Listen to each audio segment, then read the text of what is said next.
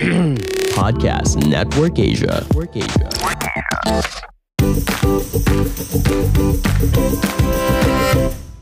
This is You the Mom Podcast, your go-to podcast on anything and everything mommy related. Brought to you by Mommy Mundo and Podcast Network Asia.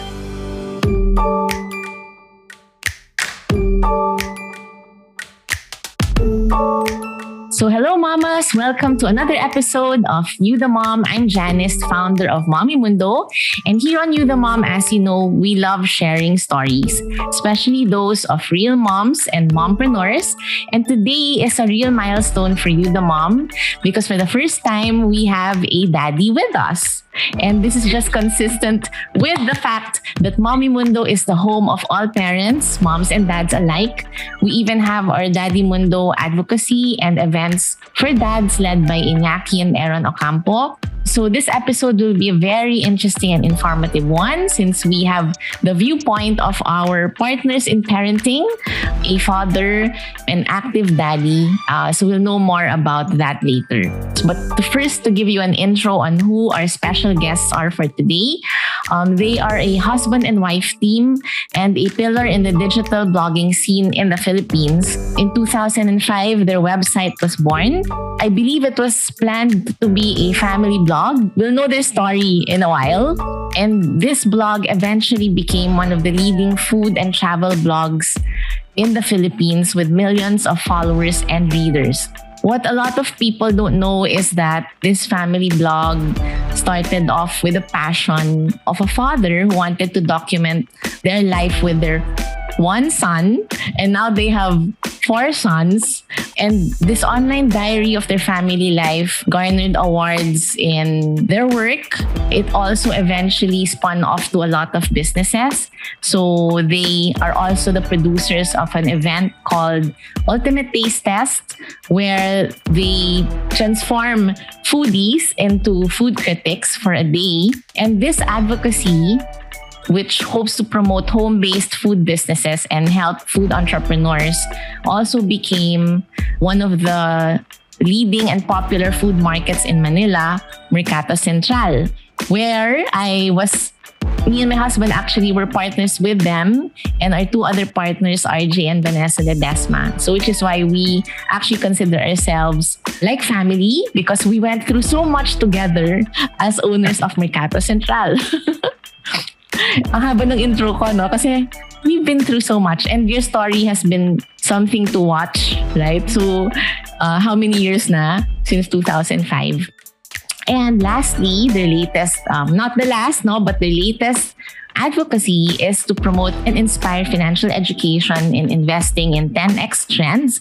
They call it Awesome 10x. So this is they have actually online talks on investing, which is another interesting topic which we'll ask them about in a bit. Okay, so without further ado, this introduction is really something that reflects their journey as a family and also as entrepreneurs. Let's all welcome Anton and Rach Diaz. Hello! Hi, Janice. Hello. Hi, guys. Yes, awesome to be here and have this discussion with you. Yes, I'm so excited to have you both here. As I said, we are like family, so we're friends and we've gone through so much together. But of course, I always want to bring to the table and always say this, and all the times we're together, is that Anton has been one of my mentors and he was there from the beginning of Mommy Mundo. So of course, I love having you because we always end up brainstorming on our lives and our businesses. And I can't believe this is the first time I'm actually having you on board to ask you about your family life. So I'm really excited. Thank you. So hopefully we'll reveal some secrets of the DSS. As parents, as advocates, like we see that your businesses are always connected or founded through because of advocacy or your passion. Okay, so but before that, tell us first about your family, your boys. So how are they, and share with them for those who actually don't know you guys. As people, they think lang you're like these amazing digital entreps or people behind our awesomeplanet.com. So tell us about the Diaz family. Okay, so we have 4 boys, and we started the blog when our first son Aiden was born, and now he's 16 years old. Our second Joshua is 14, and then we have another Rafael, 12, and the younger one going 12 in Feb. May inaanak, of course. And then si Yugi is 7 years old. Yugi. So we have 4 boys. Kami in our family, we're 3 boys. So ito, 4 boys naman, medyo magulo.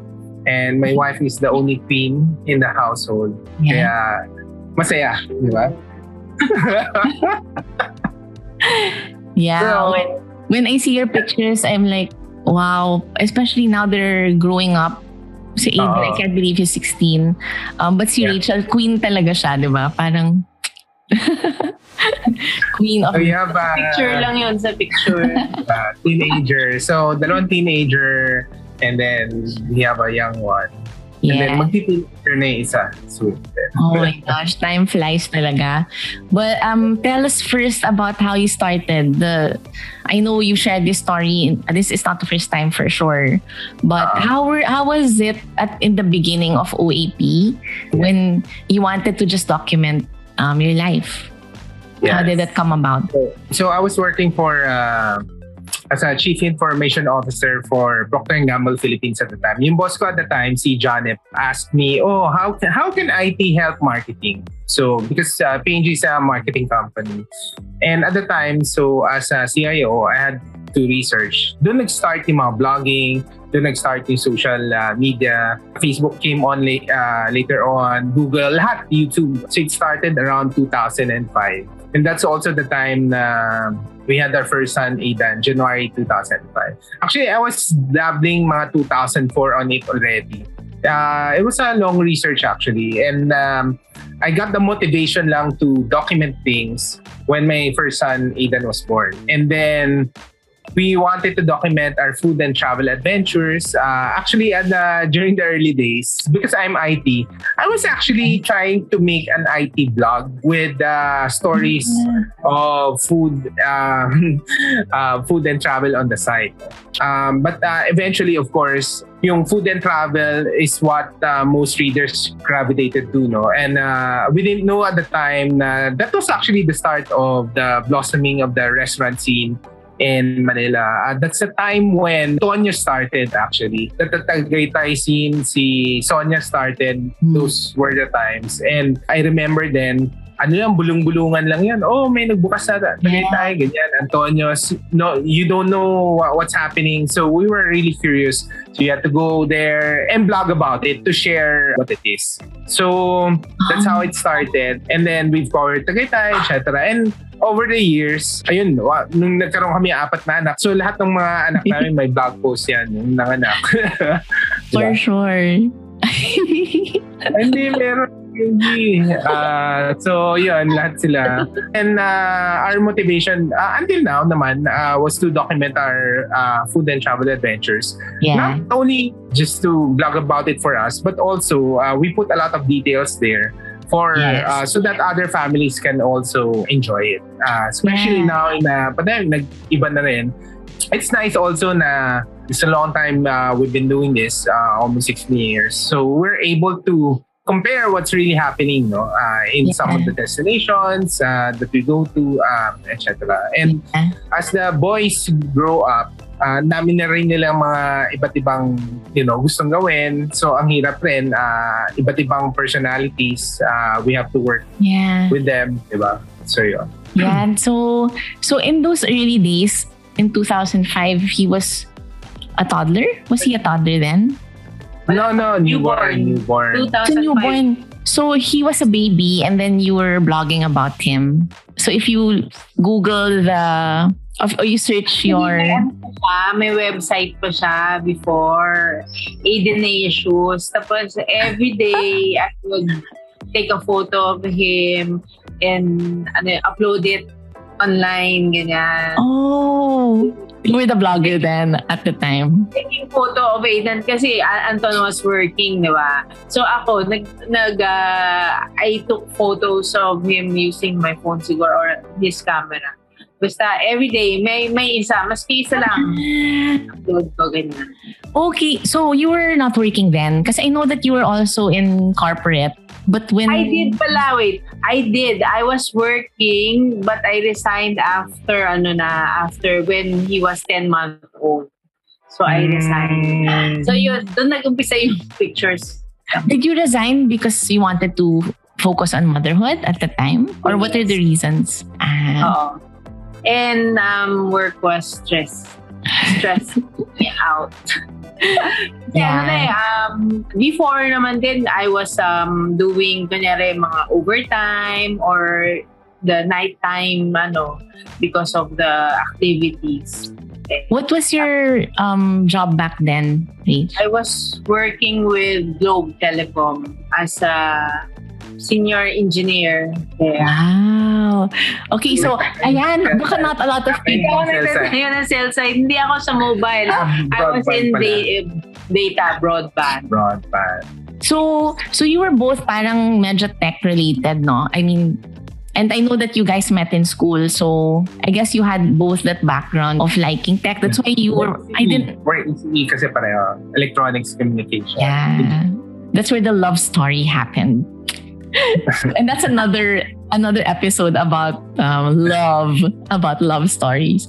Kasi mahaba yun, I know. But I didn't know that origins pala of OAP was that really like a mom blog or documenting your baby, just putting up photos, and then it merged with your interest in food and travel. So you guys were like really interested in food, like you love to eat. Ganon kayo since the beginning? So the food kasi we really wanted. Actually, marami ka naman na-meet ng mga tao during that time. Kasi our family is rooted na in Manila. So kumbaga, we don't really had parang food heritage. And we were looking into other families. For example, the ones in Pampanga, di ba? When they were growing up, they're eating all these things. When the mga taga Bacolod, dami nila kinakain. So we're really curious about the culture, and we wanted that for the family. We want our kids to grow up with food culture din. Parang liking food, Filipino food, ganyan.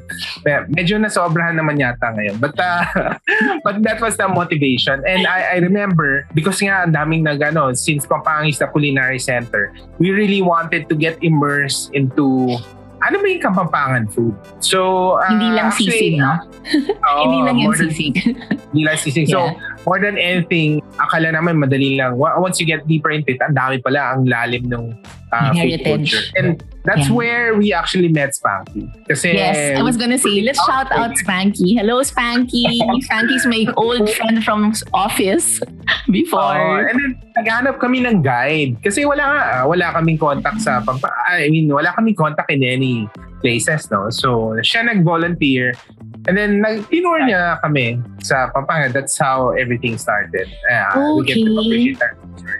Yeah, but I wanted to point out that actually you're very purposeful entrepreneurs because it's always hinged on like a passion or a mission. Like, people don't know that OAP, or I guess they do because you really communicate that in your blog. But for those who are not avid readers yet, that you're very nationalistic. Like, you guys really want to bring out the best in Philippine food, whether it be the ones in Manila, the restaurant culture, or yung heritage of Philippine food. So actually, if you look at your blog, it's really like a treasure trove of information. It's like they're like a historian documenter of Philippine culture in terms of the food and destinations that people can watch out for or visit. You also mentioned earlier that you put a lot of details. So what I like about your blog is you have like a checklist, diba, yung how to prepare before you go to, for example, a theme park or a destination, or what to watch out for, the costs, how to get there. Like, it's really a reference point of restaurants and destinations and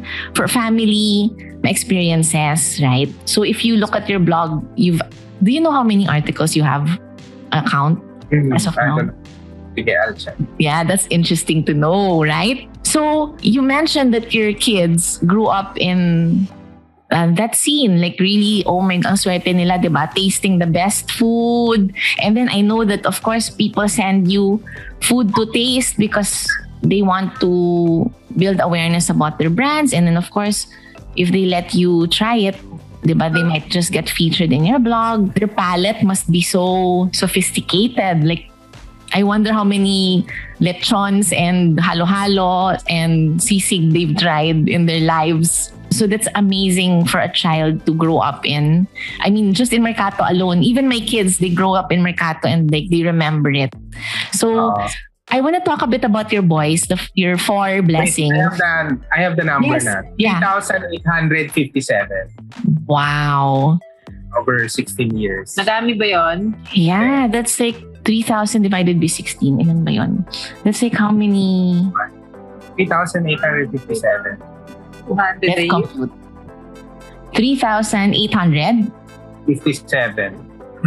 15 years? Huh? 241. 241 a year.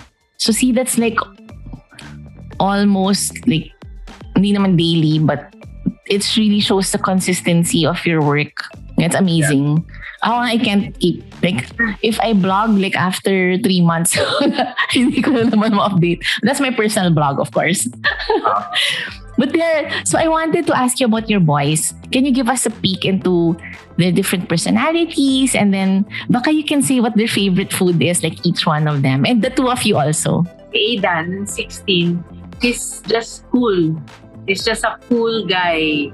We feel that he's smart siya, street smart. Tapos, pero sa school, ayaw niya yung nakikilala. For us, yung ayaw niyang magkaroon ng high grades. Okay lang sa kanya ng B. Okay lang. Pero now, as nag-online, sabi ng papa niya, Aidan ang nagtuturo sa mga classmate niya ng math. Kasi Aidan is now grade 11 and he took up STEM. So, sabi niya, siya nagtuturo every time.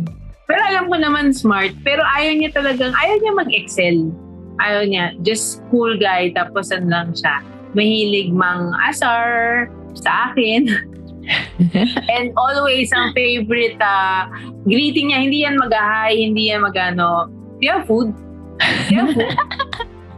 Always. Or kakatapos mo lang mag-lunch, what's for dinner?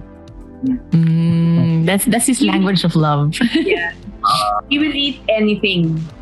And now we're surprised that he loves watching anime. Nagpabili ng books. Before, English. Yung translated na English. Ngayon, Japanese na ang binabasa niyang book. Wow. Tsaka, buti lang mataas yung math niya. Math yung pinakamataas niya na. Kasi ang hirap ituro na siya. Yeah. Pero pag pag may tanong siya, tapos sabihin ko, tanong mo kay Anton sa papa mo. Minsan hindi sila nagkakaintindihan, hindi ko alam bakit. Mataas naman to sa math. What is Aidan's favorite food? Eats anything Eats anything. I'm not surprised. He's not picky. Alright, so next. Second, si Joshua. Serious young boy. Sobrang serious and mahiyain. Pero when with his friends, makigugulat ka lang kasi naglalaro rin sila ng online. Sumisigaw na. He's different with us and with his friends. But yeah. Ang mahilig siya, na-discover ni Anton na ang language of love is touch. Pareho sila. Touch ka ba, Anton? I didn't know that. Rachel, what's yours? Ano sa akin? Sabi niya service. Service. Okay, cool. And ano ba? What's Joshua's favorite food also? You were gonna say more about Si Joshua, recently lang na-discover natin, parang ayaw niya kasi na pagsasabihan. So yung binili naming headphone, na sira niya. So hindi ko alam yun. Tapos may ginagawa siya isang gabi. Hindi siya nagro-rosary, may ginagawa siya. tinatahi niya yung earphones niya kasi na-break. Oh, as in sewing with needle and thread? Oo, pero hindi mo naman masusew kasi yung plastic yun, yung plastic yung yung loob lang naman ng foam. The wires, yeah. Kasi ayaw niya paano. Ayaw niya mag-explain, ganyan. Yeah. So he was just trying to make it work para masuot niya pa rin. Kasi we will not buy him in that. Kasi bago pa lang yun eh. Yeah. Yun, he's just ganon. Tapos he's titinker din siya. Minsan inaayos niya lang yun. Nakagawa siya ng face mask before without asking me. Pero sa school project. Ang ayos. Magulat ka work ng lalaki yun. Kasi kung si Aidan pang ano-ano lang na-imagine ko kasi may nakita na akong work ni Aidan. Parang may pagka-crafter like that. Oo. Okay, so what's his favorite food? Favorite food niya yung mga liempo, sweet and sour pork, Steaks. Yun, meat. So carnivorous si Joshua. Ang mga cakes. Mahilig sa cakes. Pero kung ayaw niya, hindi siya nag-rice, pero cakes, naku. So parang ikaw, Rich. Sweet tooth. Oo. Okay, so our number 3. May 3 si Rafael, your inaanak. Spankies, may kumpare, Spanky. May sila, empathy, si Rafael. And nakakaalala, medyo parang sabi ko kunyari sabi niya magtitira siya ng food sa other brothers niya kasi 4 kami. Kasi I grew up with big family. We are 7. So, automatic yan. As we were growing up, may yan, hindi ka basta-basta kakain, mauubos mo. Parang unahan, di ba? Hindi. So, natuto ako doon. So, I think nakuha ni Rafael yun na every time, kunyari, may chicken nugget kami, yung gawa lang namin, malaki. Parang isang lapad yan. Yung chicken fillet.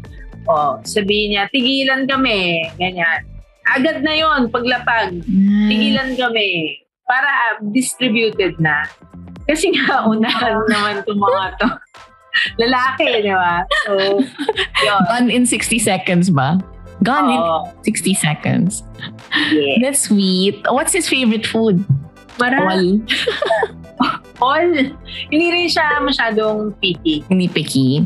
Joshua picky. Really? Hindi siya nagwe-vegetable. So that's why talagang carnivorous and sweet.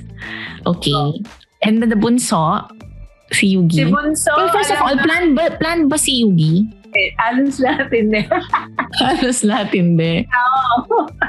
So si Yugi of all Yugi. Si Yugi is independent, may maloko rin, smart Alec. Rin yan, may empathy. Minsan, ano nangyari? Tawa ako ng tawa.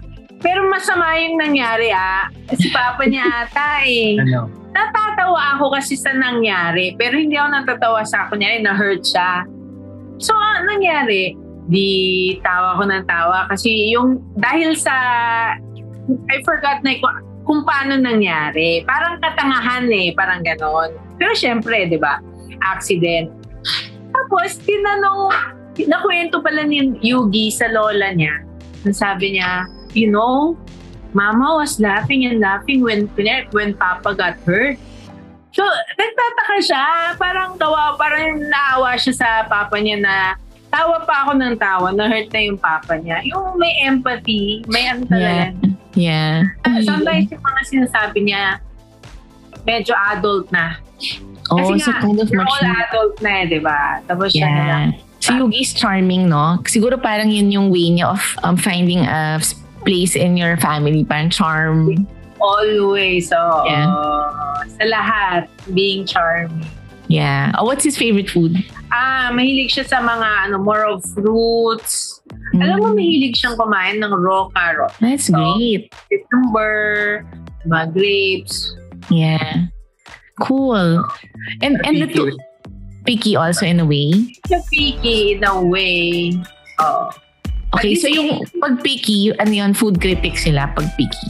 Parang there's like a preference, diba? Like they won't just eat anything. Yes. Ganun. Nila-rate nila in their minds yung food.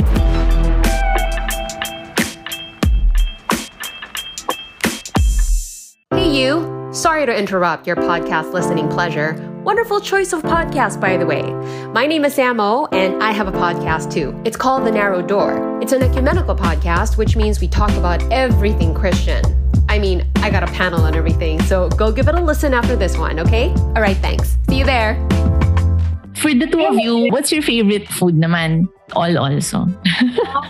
That's Chinese. Ah. Ako, Filipino-Chinese, dessert, chocolate, sans rival. Okay, so that's cool. So thank you for sharing with us about your kids and you guys. But I wanted to ask you about how you honor each personality. Like as parents naman, like how do you, kasi diba our kids talaga have different personalities, different ways they approach things. Like you said that Joshua finds his own solutions like that. The others naman siguro you have to assist them. How do you honor each child's personality? Like, how can you balance being strict and at the same time allowing them to discover things on their own? Sa totoo lang, siya yung good cop. Ako parati ang bad cop. Bueno, So, paano? How does that... In terms of parenting style, ang style ko kasi permissive eh. Kasi when I was growing up, pinapalo kami ng mga parents. Papa niya. Traditional. Yeah. So, syempre, medyo we're supporting them. Like for example, the games, we allow them. We use the Korean, basta mataas yung grades nila sa STEM, they can play games, parang ganun. Korean ba yun? Is it a Korean principle? In Korea kasi they have school that allow kids to play games. Actually, they train kasi professional gamers eh. And the professional gaming started in Korea. And then this pioneering school, ang criteria lang nila, the kids are allowed to play games if their STEM grades are high.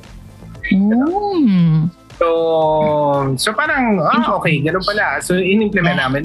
Siyempre, matatalino kasi lahat sila halos. So mataas yung mga STEM grade. Of course, like for example, we have to limit their playing time. So I just allow them, di ba? Si mother ang assistant. So Rach, how do you balance it out naman? Actually, it's really a challenge for me. Si Aidan and Joshua, hindi ko na sila ma-restrict eh. Kasi sometimes sabihin nila it's for study, it's for ganyan.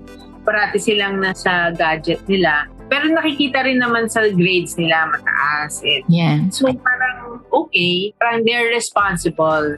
So what we're teaching naman dito sa dalawa, medyo okay naman yung grade, kaya lang kailangan rin ng tutok. Kasi di ba pag online, ngayon yung online, nag-multitask sila eh. They are in Zoom in class. But sometimes they're in Discord. Itong si Rafael. Tapos, si Rafael medyo nag-experiment ako sa kanya. Recently, gumawa ako ng list sa kanya for the day kung nagagawa niya. Hindi niya nagagawa eh. Tapos, puro laro lang siya. Ginawan ko siya ng kind of schedule na sobrang strict na to kasi before, after school, laro siya hanggang gabi. Hindi niya ginawa yung list na pinapagawa ko sa kanya. Kasi ang list, syempre, sa school, magre-review ka, tapos meron akong konting chore na water the plants, ganun na naman ganyan.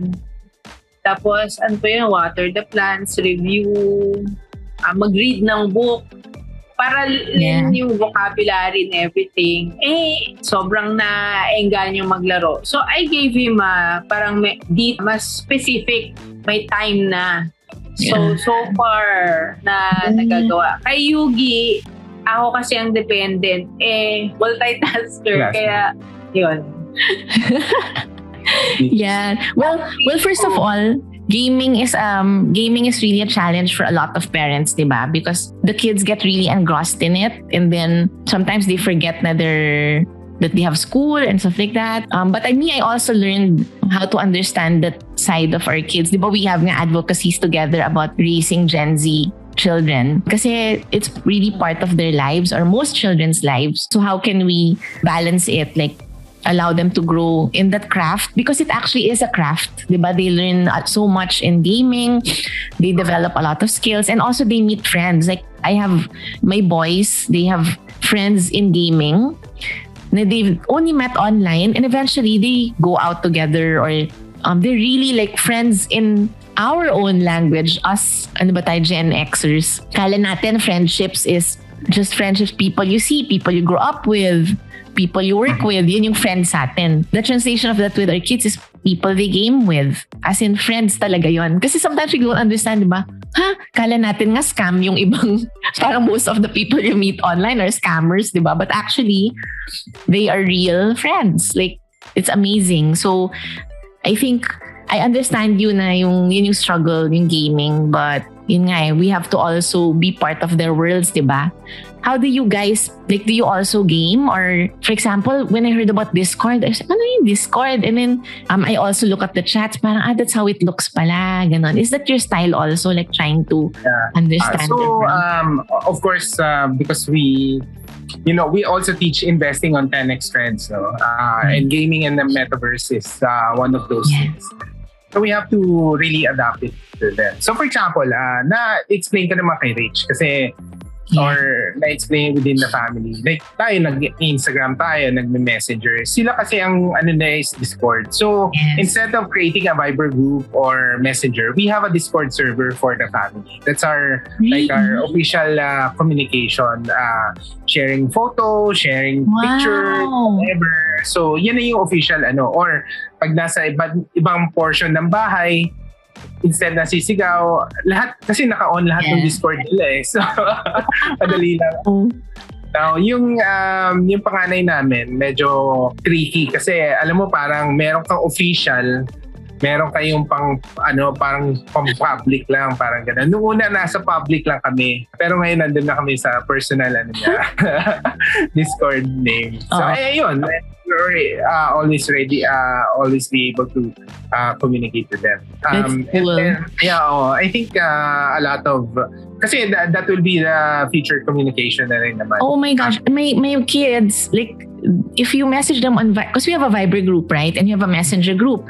I message them on both. That they're like, I didn't see it. Kasi nga they're on Discord, right? But I don't think I will be allowed on Discord, or they won't be happy if I'm there. So I commend you guys for setting that. No, you be allowed. By my kids. And I mean, they will have to kasi that will be the future communication. I'm just actually saying that because remember Facebook started off sila, and then when we got into Facebook, they're like, oh my God, our parents are here, and then decided, so no one now in their age uses Facebook except for schoolwork. But now they're all on Discord. To share my experience with Discord, like Reese, my daughter, learned to do digital art during the pandemic. So she has Discord groups, I think also on Twitter, where they have like activities, kunyari, fast drawing, fast sketching, and she wanted to be more adept at parang working faster like that. So one time she was like really on her gadget, and then yung mga challenge, like the people would say, draw, kunyari, Jimin of BTS in 5 minutes, and then they're all like, and then they'll all share their artwork. And then now when she does art, there's more discipline too. Like she won't be too perfectionist because she knows that there's a certain cadence she has to follow para at least mas productive yung time niya and all, diba? So they learn a lot of skills. So I guess from your story, parang the takeaway there for families is to really try to be involved in what our kids are doing, even if we have to be on pace with them, diba? Buti nga nakukuha pa natin yung trends and all. That's siguro yung ko lang, ayaw nila yung parang you're just joining Discord to catch them or parang gano'n. You have to be, so that's why in our Awesome 10X actually, our official communication there is Discord na rin lang lahat. So they know na we're into crypto games kasi mga Axie and Plants vs. That whole crypto universe and Discord. So, I mean, importante naman for them is you understand it. Ayaw lang nila yung parang nakiki ko lang. You're a police. You're going in as police. That's true. But if you're using it like, for example, yung lahat ng mga yung members namin sa Awesome 10X. Dati hindi rin nila alam yung Discord, but now alam na nila kasi we do every opening bell na Discord voice eh. So, yung Discord voice, ang galing ng Discord voice eh. Discord voice. Sa better technology. So, that's how they really communicate also in Discord voice. Real time. So, siguro ang pinaka-best explanation ang Zoom kasi may latency. Ang Discord wala. Yeah. Pag nagsalita ka doon, yes. So pwedeng mag-karaoke on Discord? Yeah, maraming Yun yung concern ko. Sa Zoom, magkaka-problema ka pa, di ba? May ma-delay, di ba? Ang Discord walang latency in Discord. So, okay. If my kids heard me say that, they'll be so like, Mom, pwede mag-karaoke. See, and that is why I'm telling you, they will not be happy if I go on Discord. The titas will invade Discord. Anyways, we digress. So the point here, guys, is we have to be involved. So like, for example, when our friend, Michelle Lim, diba? Hi, My Mom Friday, Michelle Lim. Before when, shucks, what was that? This certain game was starting. Oh my gosh, what's that game na parang Lego pero video game siya? Roblox. No. Anyways, I forget the name. Minecraft. Oh my God, I'm so old. Anyway, Minecraft, when it was just starting, I was also getting anxious when Zach was starting on it. I couldn't understand it. And then, Michelle and I were talking about, ano ba tong Minecraft na to? Parang ganyan. You're so anxious about it. But if you really look into Minecraft, it's really it's like Lego. Diba? It's like Lego and more than that. And they learn to build their skills and then, so when you actually try to be involved in their lives, you see that it's not all just really fun and games, and it's productive. It can be productive time as well. So I love that. So thanks for sharing. How do you clip like sibling rivalry? Like, do they ever fight or do they get along? Like, of course, that's all part of family life. But how do you, kunwari if they're like having tampuhan or something, how do you guys manage those situations? Kasi sa mga boys talaga, alaskahan. Ang problem, when I was starting with them, alaskahan, walang pikon, di ba? Pikontado. Ang problema, minsan pikon lahat sila. So, yun ang yung nagkakaaway-away talaga sila. So, basta lang wala lang dugo, siguro. Hindi gano'n. But, hindi naman sila physical, hindi sila. Yeah. Naman, pero syempre nagkakaroon ng hidwaan din. Ano ba natin yun? Wala eh. You just let them be? Ganon? Kasi sometimes it's also good to leave them alone, di ba? Kasi they learn to... We really like them to magbati naman sila. After a while, lalo na yung dalawang mas bata, parang magsusorry, then kiss, hug, ganyan. Kasi explain mo rin. Explain mo. At not that at the heat of the diba? At the of the argument. The moment. Yeah. So you let them cool off also and then process. Pati ako, i-cool off ko sarili ko. Correct. Yeah, but obviously the teenagers would have their own thing na we evolve with our stages, no? Well, they say nga that our kids are acting based on what they see, diba? So I guess that's why they're not physical, because you guys are also not physical. Although, iba naman yung ibig sabihin ng language of love is touch. Iba yung physical na yon, but affection yun, diba? But in terms of like, when you're angry or you have certain points, like if they see physical yung parents, and that's the time that the kids will be physical. Or if they see other, like in their other environments, like in school and things like that, that's when it probably will come out. But I guess maybe their demeanor is also based on what they see with you guys. Like for example, Anton, we've been friends for so long. We've had times where we have challenges, diba? And you're always very calm. Like, I told you this before, like, you can really see how you live life based on faith, diba? That our belief in God, and that he has our backs, diba? And that he provides and he guides us, and then we live based on his trying to fulfill his will for us in our lives and our purpose.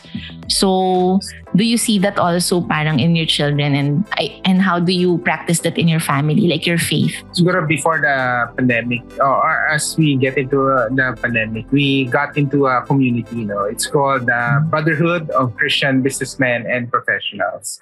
So yun, that really helped us in our faith journey recently. So it's Catholic/Christian community. But for mga businessmen and mga entrepreneurs, marami. And but the focus is family, how to bring the family together. So, ganon. It's a journey. We're trying to bring them together, starting with mga rosaries. And then, of course, they are in a Catholic church, Catholic school, no? So, at least reinforced din yun. At least ngayon nakikita na namin yung ginagawa nila.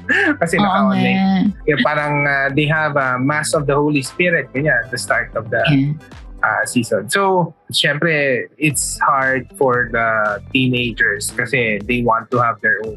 But at least, we try to, of course, go to Sunday Mass all the time. And pag may activities kasi yung community na DCBP na for kids. Yes. Online? Online also. That's nice.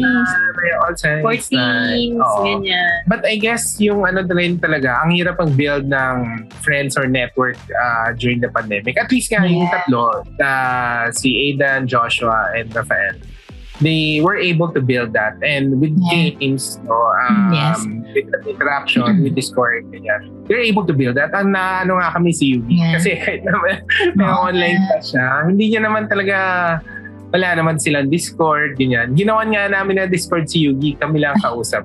Kami naman lang tinukulit. So, kasi hindi pa, and siya, gusto nga namin mag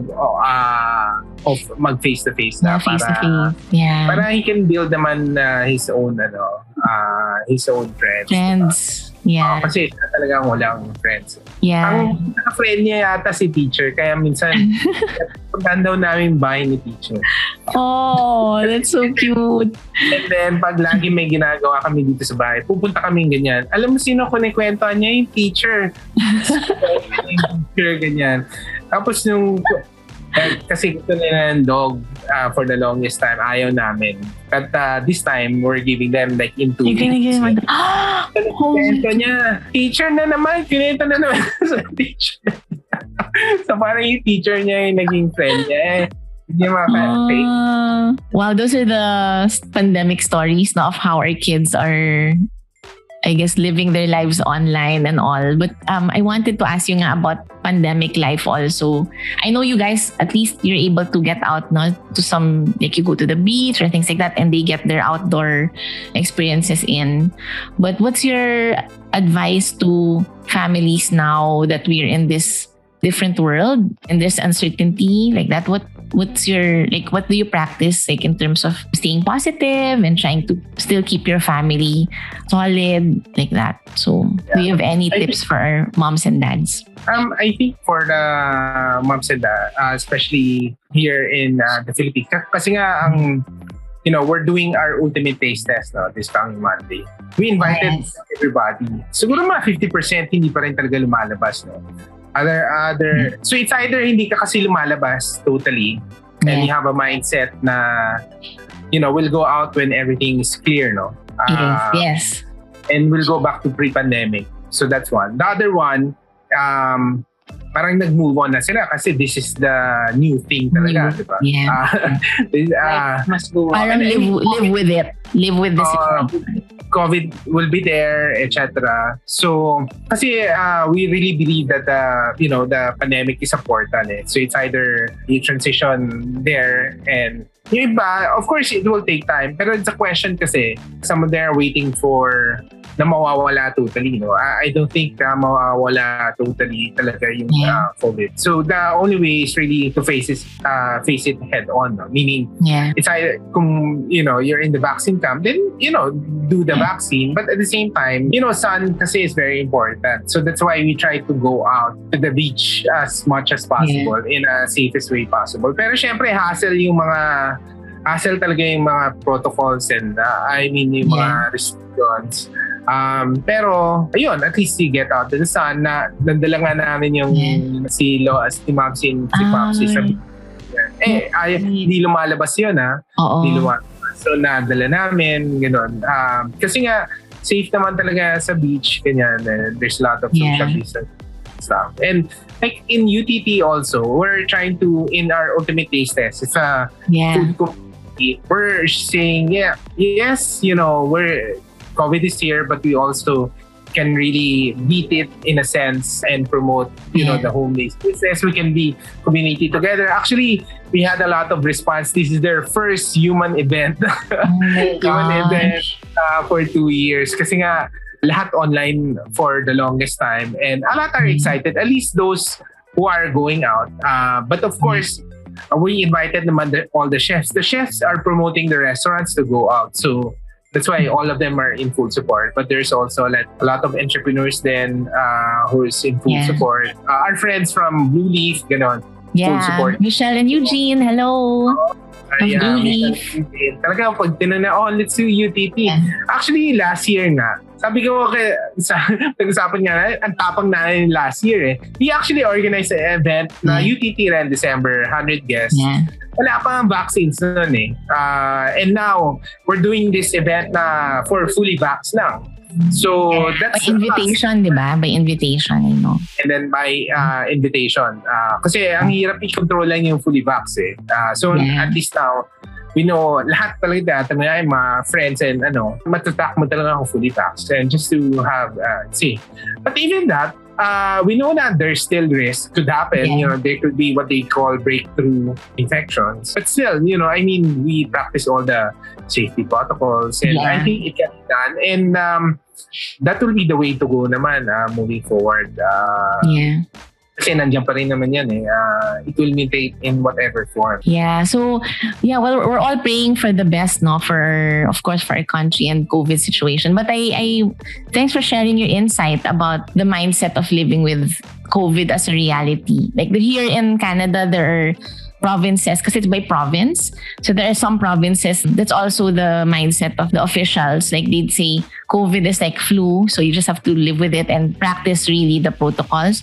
But there are some provinces also who are just really strict. Parang, no, you have to have all the safety first, and then that's the time they'll control where people can go and how they interact. It's really a personal choice. But thanks for sharing that. That's also something to think about, right?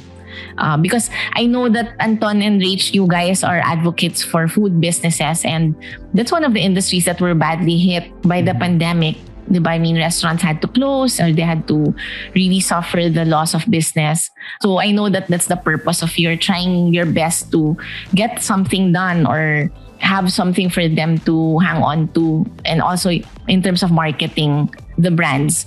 I also watched from afar how the Filipinos evolved as entrepreneurs. Really, diba, there were trends nga in the pandemic, all the pandesal, ube pandesal, and sushi bake. And remember those early years, parang ako, Pinoy talaga, ibang klase. But I know you were also really supporting that along the way.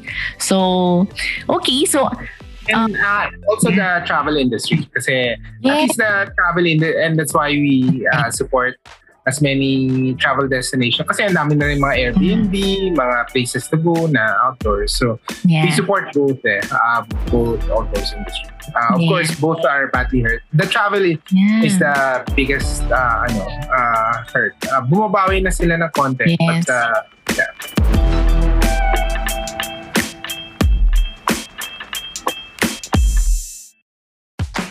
Hey, Joe and Rika here.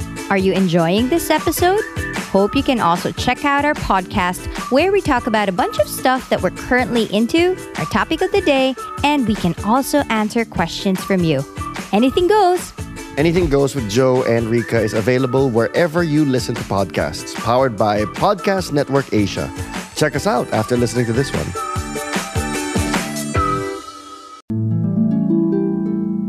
Hello, I'm Granny McDuff.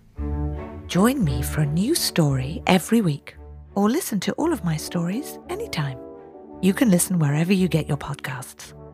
Go to storicmedia.com. That's storicmedia.com for more information.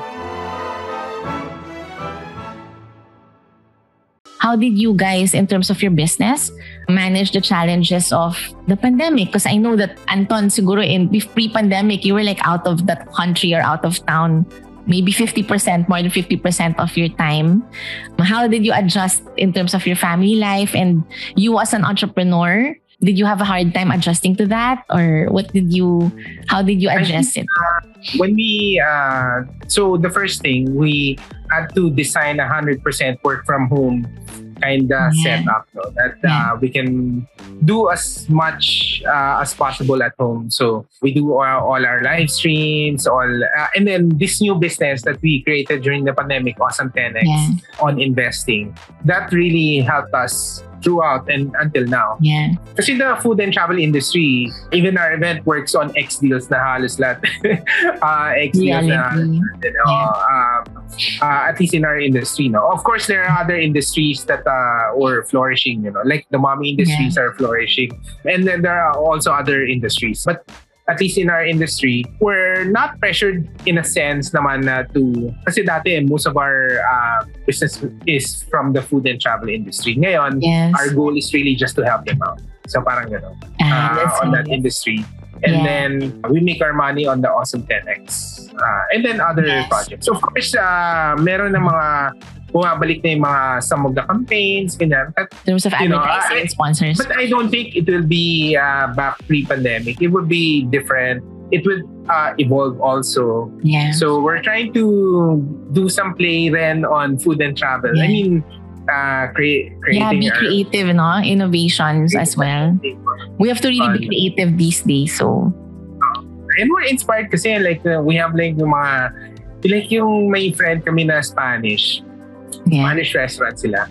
Gumawa sila ng cruise sa Anilao, so El Rapaz. It was really kind of interesting because in Anilao, it's all diving lang. Before, there were no innovations. And because they're Spanish, they had this idea from Spain. Kasi, syempre, mahilig sila. No? So, they created parang island cruise. Parang tao expedition, pero Batangas Islands, ganyan.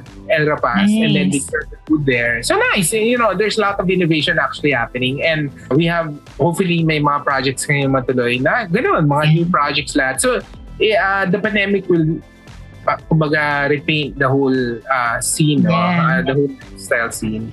And we want to be, of course, part of it. So, parang and that's why, usapan nga namin ni Rach, parang, yun nga, syempre, lahat kailangan mong gawin. Not only vaccine, immune system, and then we would do quarantine. When we go back here, we have quarantine practices. Mga ganun, the whole thing. And ready na kami. Ang minomonitor lang namin na is the hospitals. Kasi you want to make sure na the hospitals are not clogged in a sense, diba? That's true.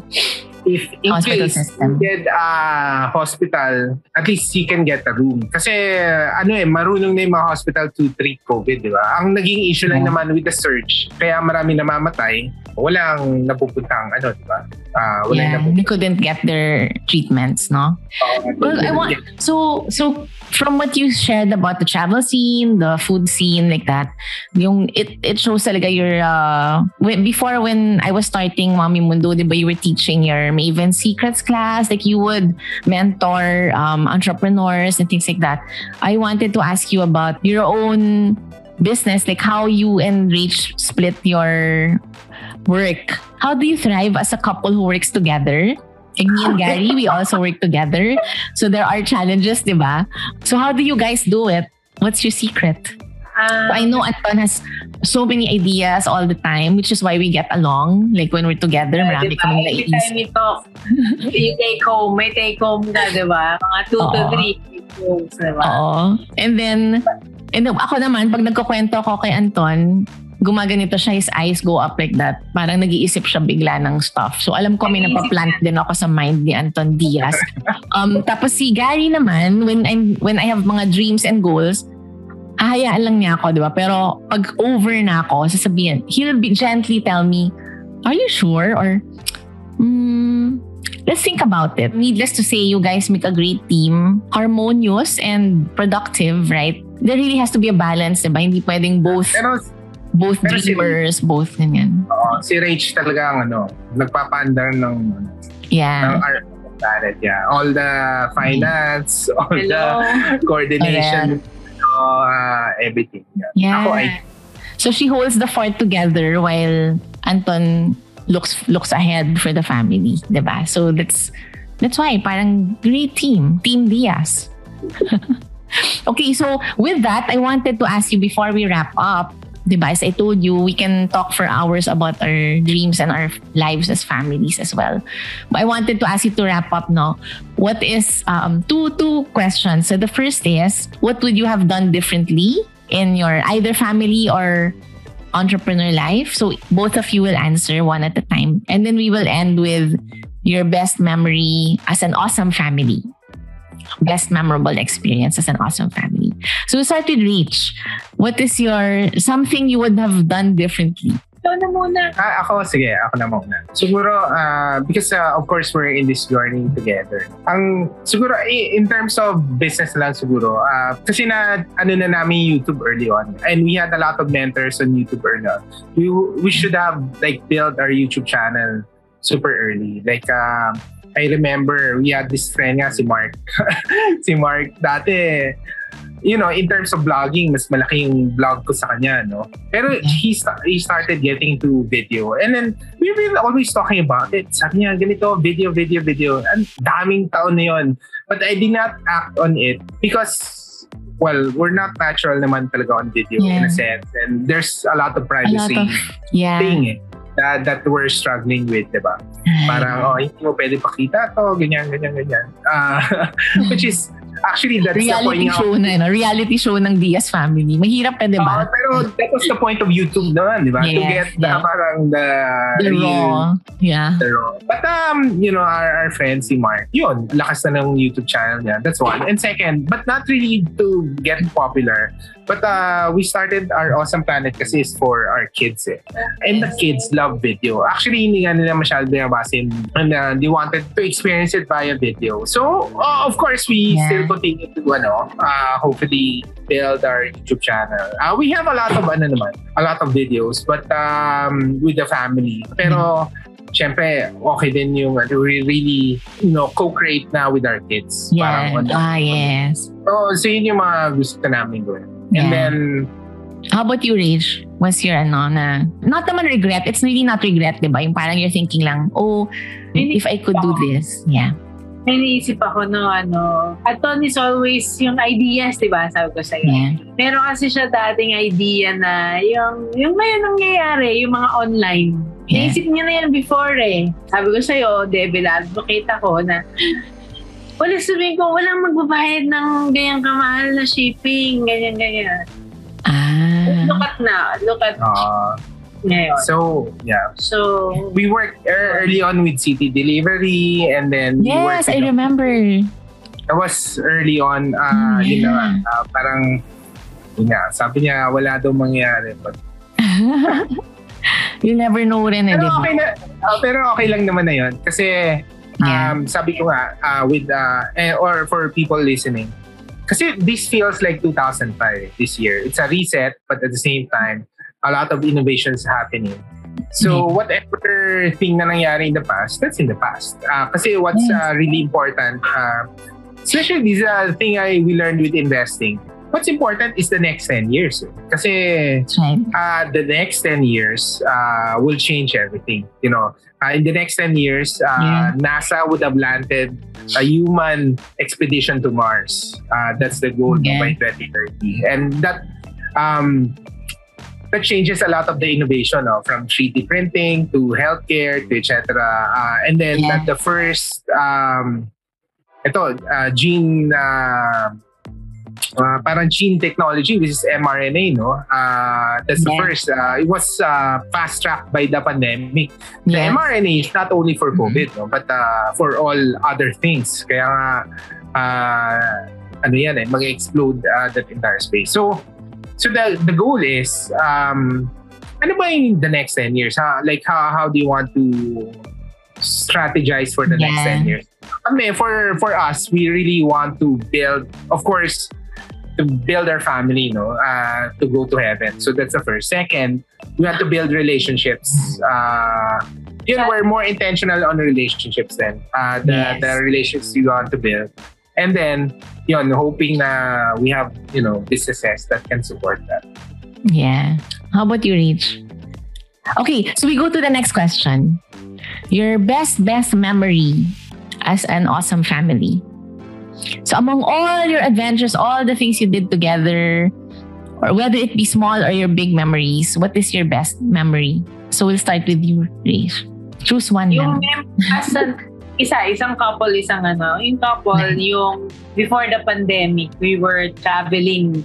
Actually, I was not really into traveling. Pero he was always including me so we can travel. So it was fortunate na naka-travel kami before the pandemic. Yeah. And then as a family, yung latest naming travel na sa Legoland, Aidan hanggang Yugi, they had fun Legoland sa Malaysia. In Malaysia. Mm-hmm. Oh, so talagang happy. As in, lahat sila nakakalala na. It was a family. And that's the perfect age for Lego, no? At the time for them. Oo. Yeah. Tapos, and the pandemic kahit paano kasi we became closer Yeah. More time with them, 24/7 kami magkakasama. And more time with Anton as well, right? Alam ko nga sabi niya, build family. Build relationships. With the kids as they grow. As they grow up. Kasi before pandemic, it's either we're always out of the country or out of the house. Yeah. It's either meeting buong araw there. Pagbalik namin, pagod na kami. Sila, pagod na rin, di ba? Yeah. So parang, it's so toxic world. Yeah, so the pandemic, that's also one of your memories, no? Okay, how about you, Anton? What's your best? With the family, sa travel namin. Of course, yung mga yung last na international travel namin siguro is Hong Kong. Yun, sobrang saya nun. Kasi it's ang latest natin, Legoland, pero... Hindi, nga. I mean, yung favorite ko na is Hong Kong. Kasi talagang kami, food short places. Pero nag-hiking kami nun sa isang island. Lantau Island, you can hike from one side to the other side. And then may mga boats, gano'n. Pagod na pagod yung mga kids, pero sobrang saya. Kasi, yun, tapos may Disneyland. Nag-Disneyland ba tayo? May Disneyland rin. Yes. So, kumbaga, mga different places. But locally naman, siguro ang pinaka-exciting na was when we went to Sunlight during the pandemic. Biro mo, walang walang vaccine. Talagang we traveled. Where did you go? Sunlight Resort in Palawan. With the kids. So we figured out na Sunlight has their own private hangar, and then may RT-PCR test naman, and then beaching destination. So actually, that's the first time talaga na lumabas kami together with the family. Yeah. And then when that was successful, that fueled our... Sabi ko, I realized, pwede naman pala talagang to. Basta careful lang. So parang you're outdoor. At least your trips to get them out. Yeah, bubble. And time na yun. Pero nakapag-staycation pa kami. Staycation pa kami June van. And then wala pa nga mga vaccine. And now, sabi ko nga, na-realize ko yun, may vaccine na nga So, I think a lot safer than those days, no? But syempre, ang question is, until when do you do the vaccine? But syempre, you cannot really plan it naman moving forward. No? So, you plan it every 6 months siguro. For now, I think vaccination is really important to achieve nga herd immunity, diba? So, I mean, like even here in Canada, that's the only reason why they're able to open it up. Because here where I am, 80% are vaccinated. So hopefully, you guys will get there too, slowly, right? And then the more people will be safer to get out. But important yung Manila kasi most of the business are from Manila tourists. So kailangan yung Manila. Na-realize na nila na Manila needs to be revived. Kasi before, it was sabay-sabay, no?